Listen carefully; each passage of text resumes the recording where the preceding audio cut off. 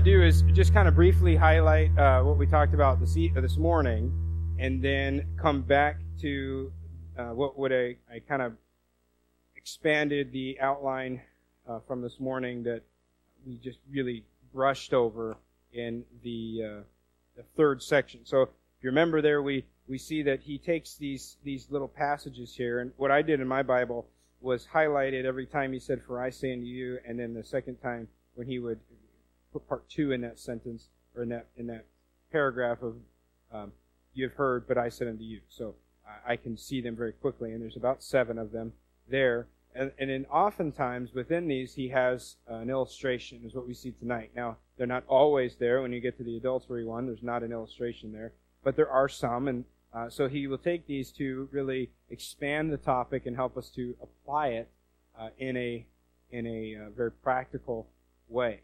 So he is again building off of the 2 important truths that we looked at last Sunday, and that is, number 1, he is not coming to change anything about the law. Rather, he's going to set us all straight. He's going to push that magic reset button. He's going to put us all back on the right path. We were trained like a train on a train track.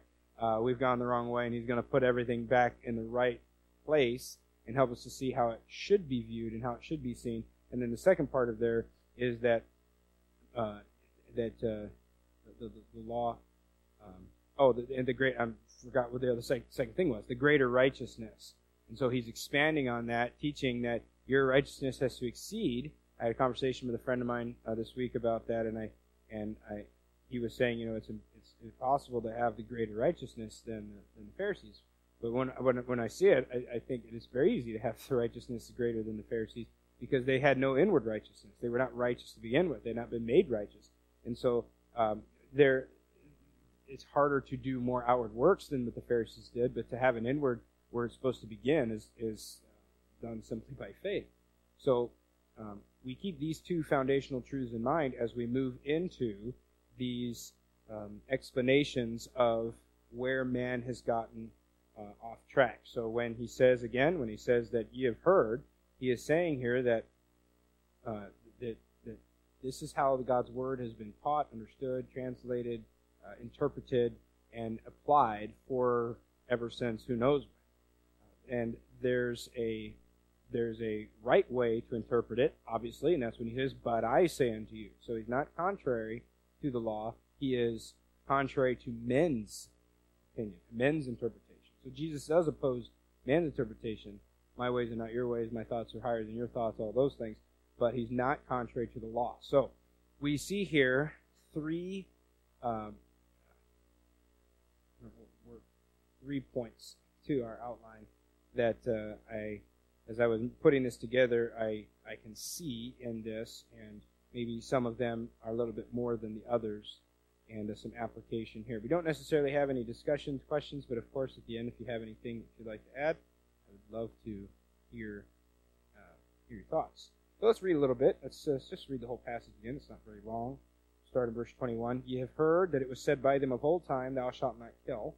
And whosoever shall kill shall be in danger of the judgment. But I say unto you, that whosoever is angry with his brother without a cause shall be in danger of the judgment. And whosoever shall say to his brother, Raca, shall be in danger of the council. But whosoever shall say, Thou fool, shall be in danger of hellfire. Therefore, if thou bring thy gift to the altar, and there rememberest that thy brother hath aught against thee, leave there thy gift before the altar, and go thy way. First be reconciled to thy brother, and then come and offer thy gift. Agree with thine adversary quickly, whilst thou art in the way with him, lest at any time the adversary deliver thee to the judge, and the judge deliver thee to the officer, and thou be cast into prison. Verily I say unto thee, thou shalt by no means come out thence till thou hast paid the uttermost farthing. So, I think I gave sufficient background enough to what he's talking about here, but recognize that for the first few verses, I think the first 2 verses there, he's speaking about my anger and how my anger is connected to murder. It's another degree of, if you want to call it a lesser degree of murder. But now in verse 23, he is giving this illustration, and he's no longer talking about my anger. Now there might be something there. I've written some speculative notes that maybe how they might be further connected, but specifically he's not talking about my being angry anymore. He's talking about my worshiping, and it's applied here at the altar, saying, I'm praying, I'm giving my gift, and then I realize my brother has something against me, and then I'm supposed to leave my gift and go my way, go and reconcile with my brother, and then come back and offer my gift. So let me make some points on these. We have the three that I want to kind of point out here, and they kind of bounce around between these illustrations, but I think you'll see all three of them. The responsibility of reconciliation, the priority of reconciliation, and then the urgency of reconciliation. That's the point. That's what he's getting across to us, is this idea of reconciliation. We do this ministry, if you will call it. Paul tells us that we have been given the ministry of reconciliation in Christ's stead to reconcile people back to God. But here he's clearly teaching about being reconciled interpersonally. Then we need to understand what this entails and how important this is for us. So he's telling us, firstly, to do this for our sake. He's telling you and me, he's saying, go and reconcile with your brother so that, for your sake, so that you don't become angry with him. If someone has something against me, there is a chance that will build to something where I begin to have feelings about this. Have you ever found out that someone has had something against you and it's been a long time and you had no clue about it?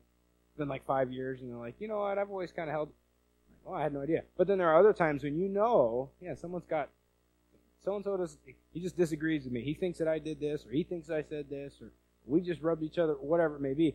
And in that situation, I can't help if you have something against me if I didn't do anything wrong. But if I realize that, I need to make sure that our relationship is as healthy as it can be. And so I need to do what I can do so that anger doesn't develop within my heart. But number two, I do it for his sake, because if he is a Christian, if he's a born-again, regenerate believer, then he ought to want to make things right with me. Because the only reason that I'm trying to make things right is because I want to please God, and so he ought to feel the same way. If he's a believer, he should want to make things right. And so one of us should be going to the other saying, hey, let's fix this. And notice that Jesus is saying here, it's the person that recognizes that there's a problem here.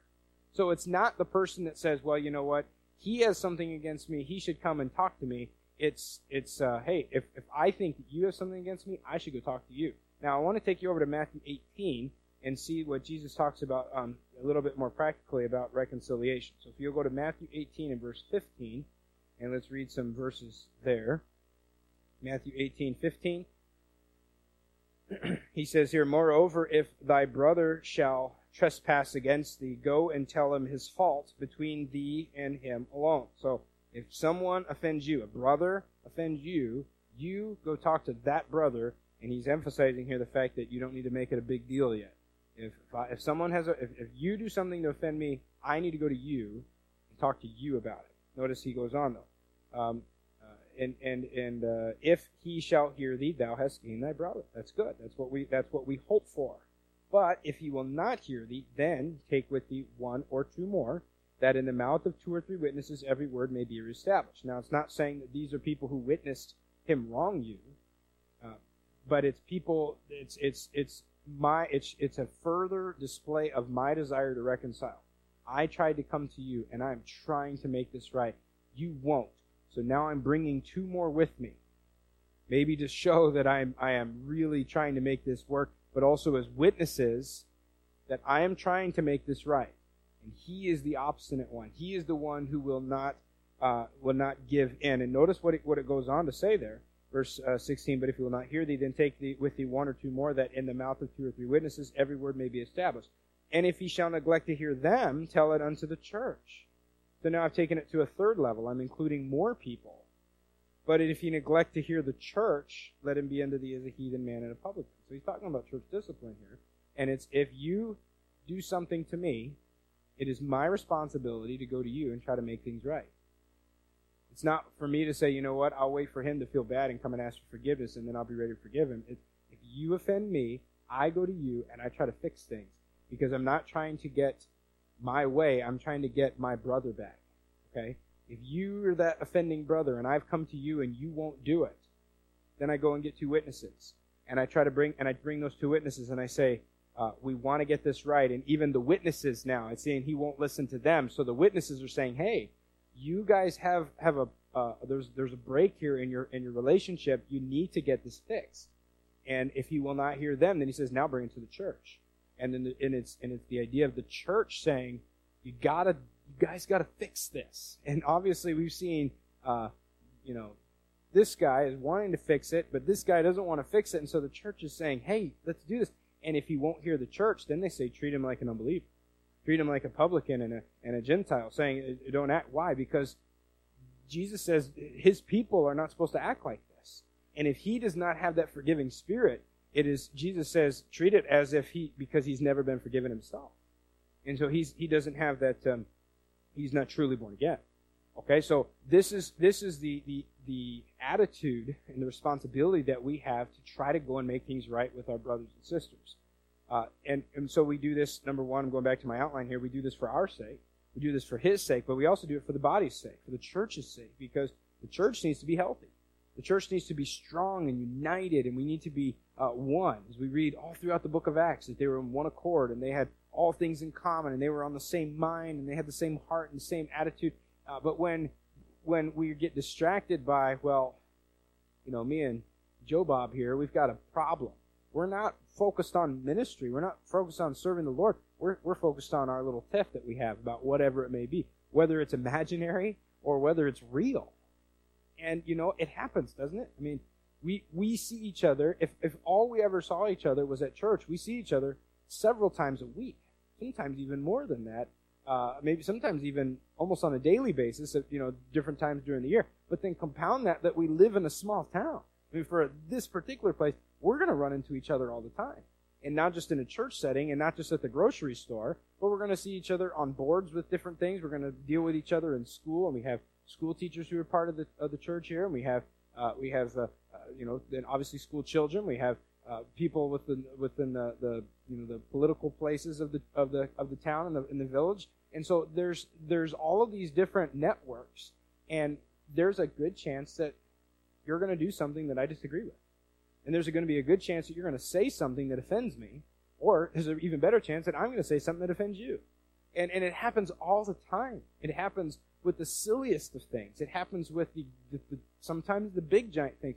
And it doesn't matter how big or how little it is. Jesus says, fix it. Get it fixed. Restore this relationship. And we go to Matthew 18 and see the specifics there. But if we look in verse 25, though, it does seem to tell us that as he seems to begin another illustration, but in a way that it could be continued on as far as the accuser being your brother. But it seems, according to the illustration in verse 25, that there's a debt that is owed. He's accusing you, and you will be in prison until you've paid every penny. There's some sort of debt, a supposed debt that needs to be paid. And so the illegitimacy of the claim does not excuse me from seeking restoration. Well, he owes me $150. Todd, where's my gravel? Kind of thing. Or everyone knows what that is. But there is a supposed debt there. And maybe Todd's out there thinking, I don't owe you any gravel, and maybe the other guy, whoever that guy is, says, no, I owe you gravel, or you owe me gravel. If we're talking about within the church, you owe somebody something, or they think you owe them. Is that cost greater than the relationship that we have with that person? If Art is upset with me for, let's say, $100, I said, I'm not giving you $100. Is the relationship that I have with him better? If $100 is going to restore that relationship, that's worth every penny. If I care about that, but if I'm saying our relationship isn't worth $100, I mean, $100, Art. I mean, it's. But that ought to be the way that we look at it. That okay, if it's Art says like, no, you owe me $1 million. I can't do. I don't have it to give you. What could I do that would resolve this relationship? And that's kind of what he's teaching us in Matthew 18, that there might be sometimes where the person feels offended or you're accused of something that you just can't fix. But as Romans teaches us, we are to strive to live at peace with all men. And so I ought to at least go and do what I can. Hey, would you take $100? I can't give $1 million, but I'll give you $100. I'll mow your lawn. I'll do something. What do you need to to feel like justice has been met, because eventually this gets so bad that he's saying, I'm taking you to court. And I keep thinking about the People's Court here. You know, how they you ever watch the People's Court or some of those? They have so many, like 100 different judge shows now, but I always watched the People's Court or Judge Judy when nothing else was on that I wanted to watch, and I wanted a good laugh. But at the very end of it, they would always interview the different people. They would interview the plaintiff, they'd interview the defendant, and it never failed that one was happy and one was not.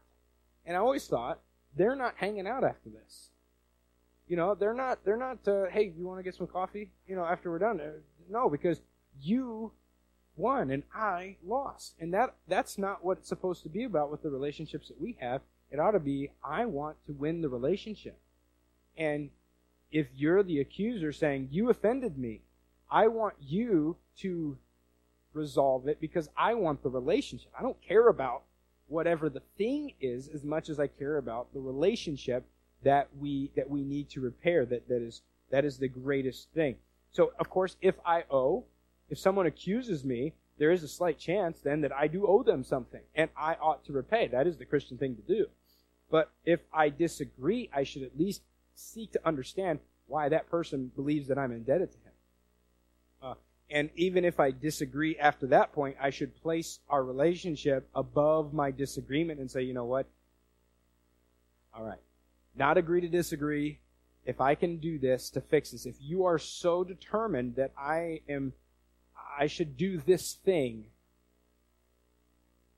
I need to be willing to try to do what I can to fix that. You know, now it's easy to say, and when we're speaking in abstract, but when we start talking about specifics, then it's a little bit more difficult to see that. But if we come at the heart with trying to repair these relationships and maintain healthy ones, it ought to be our primary focus. If it reaches the judge, and that's what he's teaching there, I may have to pay. Even I may win, but if I win the suit, you know, the People's Court, if I'm the defendant and I lose the suit, I got to pay every penny. If I win the suit and I don't have to pay, well, guess what? I don't have my brother. I don't have that relationship anymore. And I shouldn't be like, well, at least I don't have to pay him $100. I don't have a brother like that anymore. I don't have that relationship. I'm not saying someone lost their salvation there, but I'm saying that I don't have that camaraderie anymore. And you know what usually happens?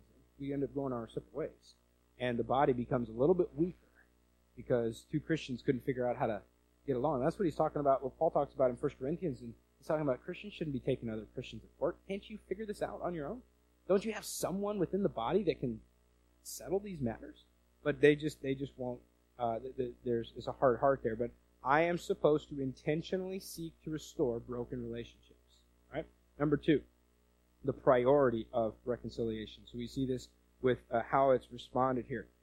What Jesus is teaching in the first illustration is that acts of worship do not replace obedience. Okay? God is not distracted by my unresolved interpersonal issues when I come to church, when I sing praise, when I give sacrificially, or even when I serve in ministry. What I'm saying is that if someone's sitting in here right now and there's a definite thing going on between you and someone else, God is not distracted when we come and sing Beneath the Cross of Jesus. Or even when I write a hefty check and drop it in the offering. Or even when I serve in ministry doing whatever. God does not say, oh, well, okay. At least you're doing these things. He's saying, hey, you got to fix this. And that's what he's saying there. If you're worshiping, now get this. I never thought of it this way until I was reading one of the commentaries, and they kind of painted the picture this way, and I thought it was helpful to at least to get the magnitude of what Jesus is trying to express here.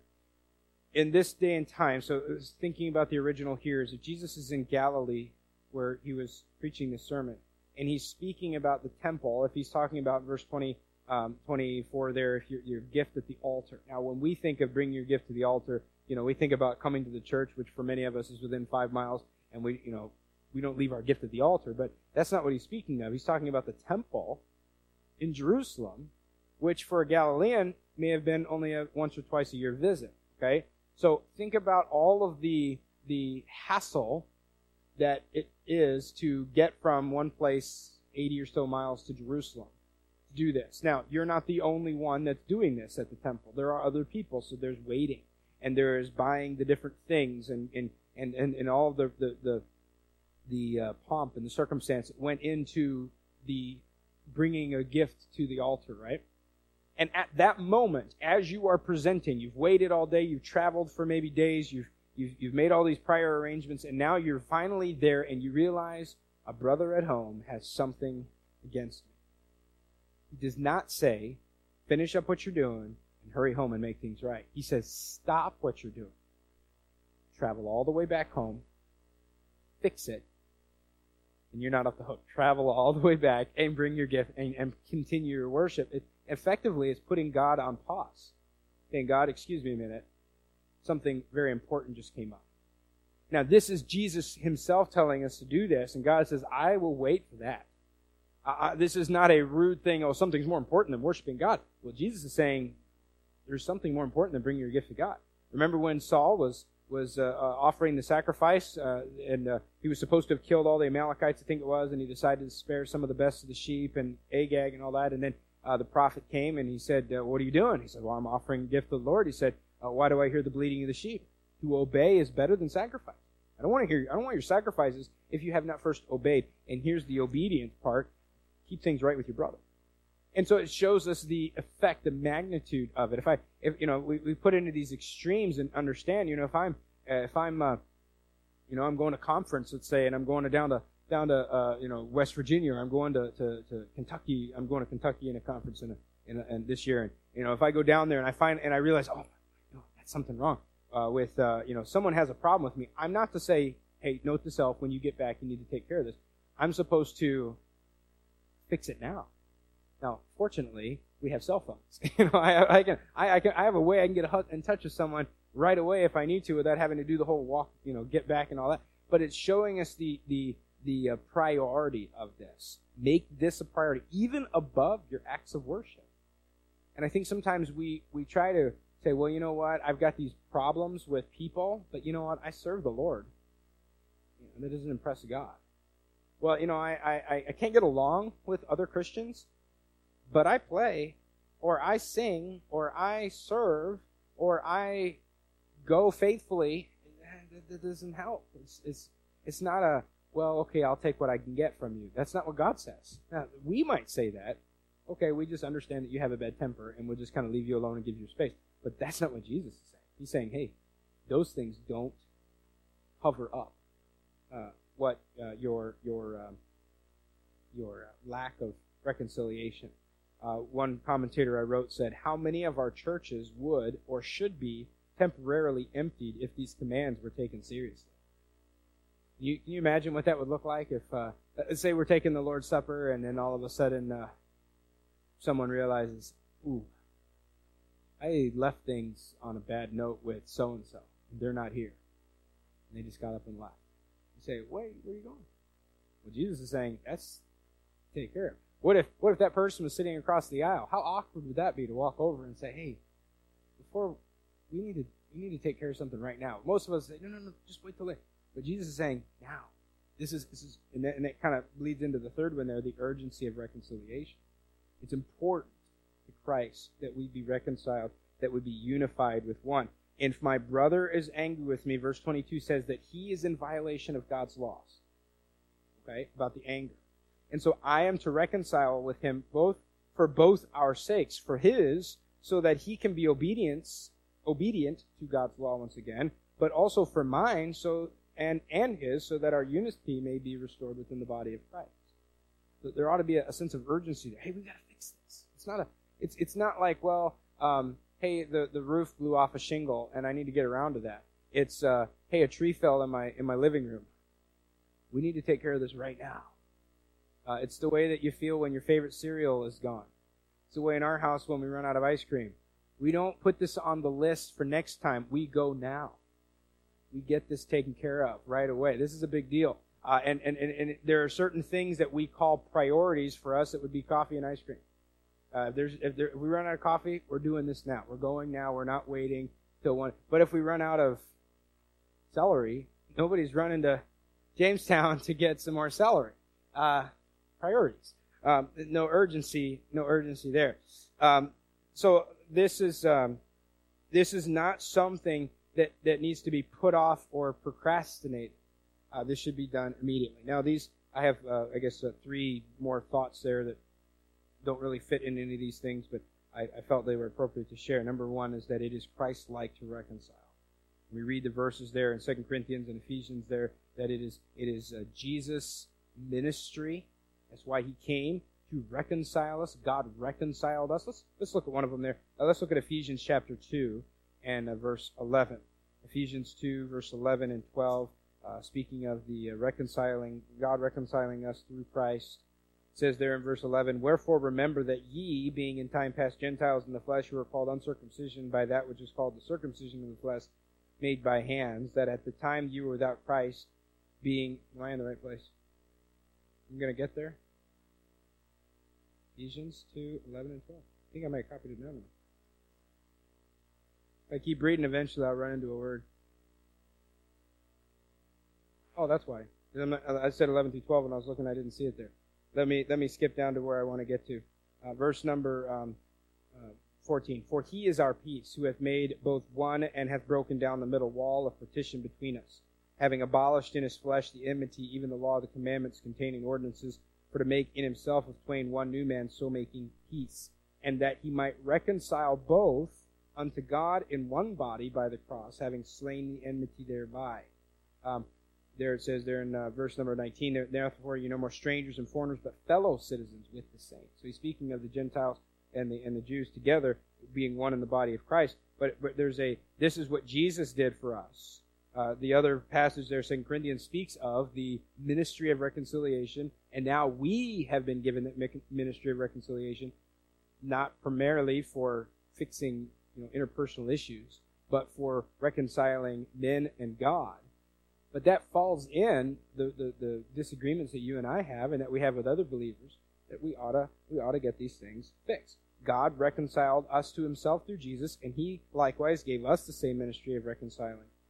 We ought to value the unity within the body of Christ above all earthly and material things.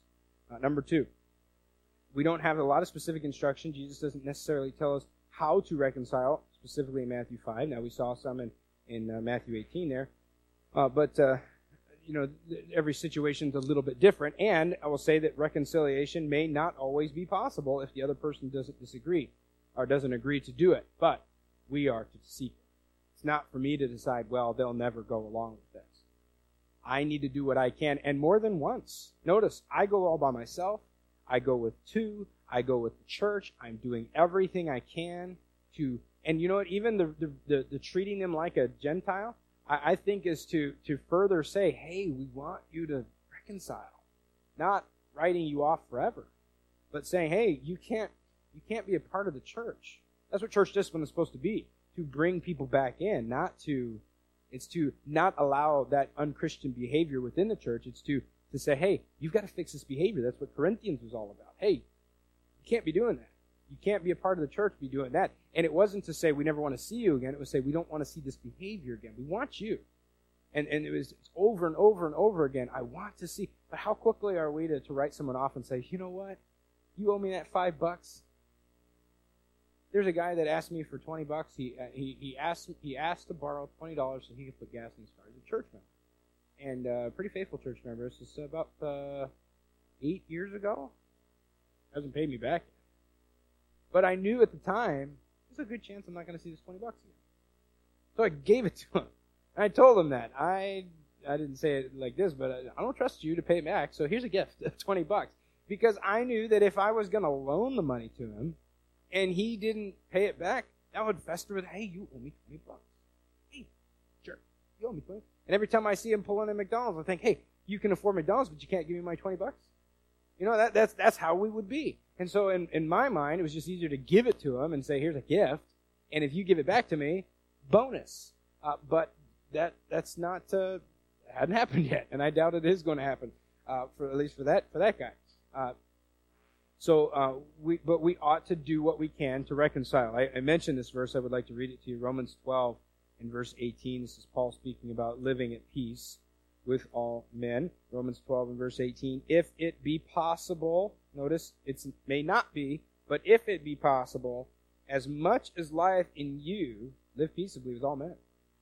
Now, there's some conditions there, if it's possible, and as much as you can. But if there's a problem, it takes two people to reconcile. And so there may or may not be the opportunity to do that, but I am at least supposed to seek it. And finally, and this is kind of what we see as a theme throughout the whole, is that we ought to follow the letter of the law, but also the spirit of the law. And that's kind of the difference between the outward and the inward. That's what we looked at this morning about condensing do not murder simply down to the physical act of it. But Jesus says, well, if you hate him in your heart, you've already committed murder. So that's the spirit of the law. I didn't kill him. I just hate him. Or I'm angry at him. And it's not even hatred, it's anger. I'm just angry at him. Jesus says, that's the same thing. At least it carries the same consequences. Now, I would, like I said, humanly speaking, I would much rather you just be a little angry at me, or even a lot angry at me, than kill me with kindness. But I'm not God. And he's speaking here of the physical versus spiritual consequences, and he's telling us here that there is a spirit of the law we are to maintain. And if we follow the spirit of the law, the letter of the law takes care of itself. Remember when those of you with grown kids, and you can think back to it, and some of us are living in those days now. Sometimes we have little lawyers living in our house that say, well, you didn't say that. I told you about my friend. He was probably not a good friend, but he was a friend. He was one of my first roommates in college, and he taught me how to get snacks for my roommates when they weren't there. Is you would just ask if you could have whatever their snacks were, and he didn't say no, and so it must be okay. But they weren't even there. But that was the letter of the law. Well, he didn't say I couldn't, so I went ahead and did. Nobody here has ever told me that I can't steal your car.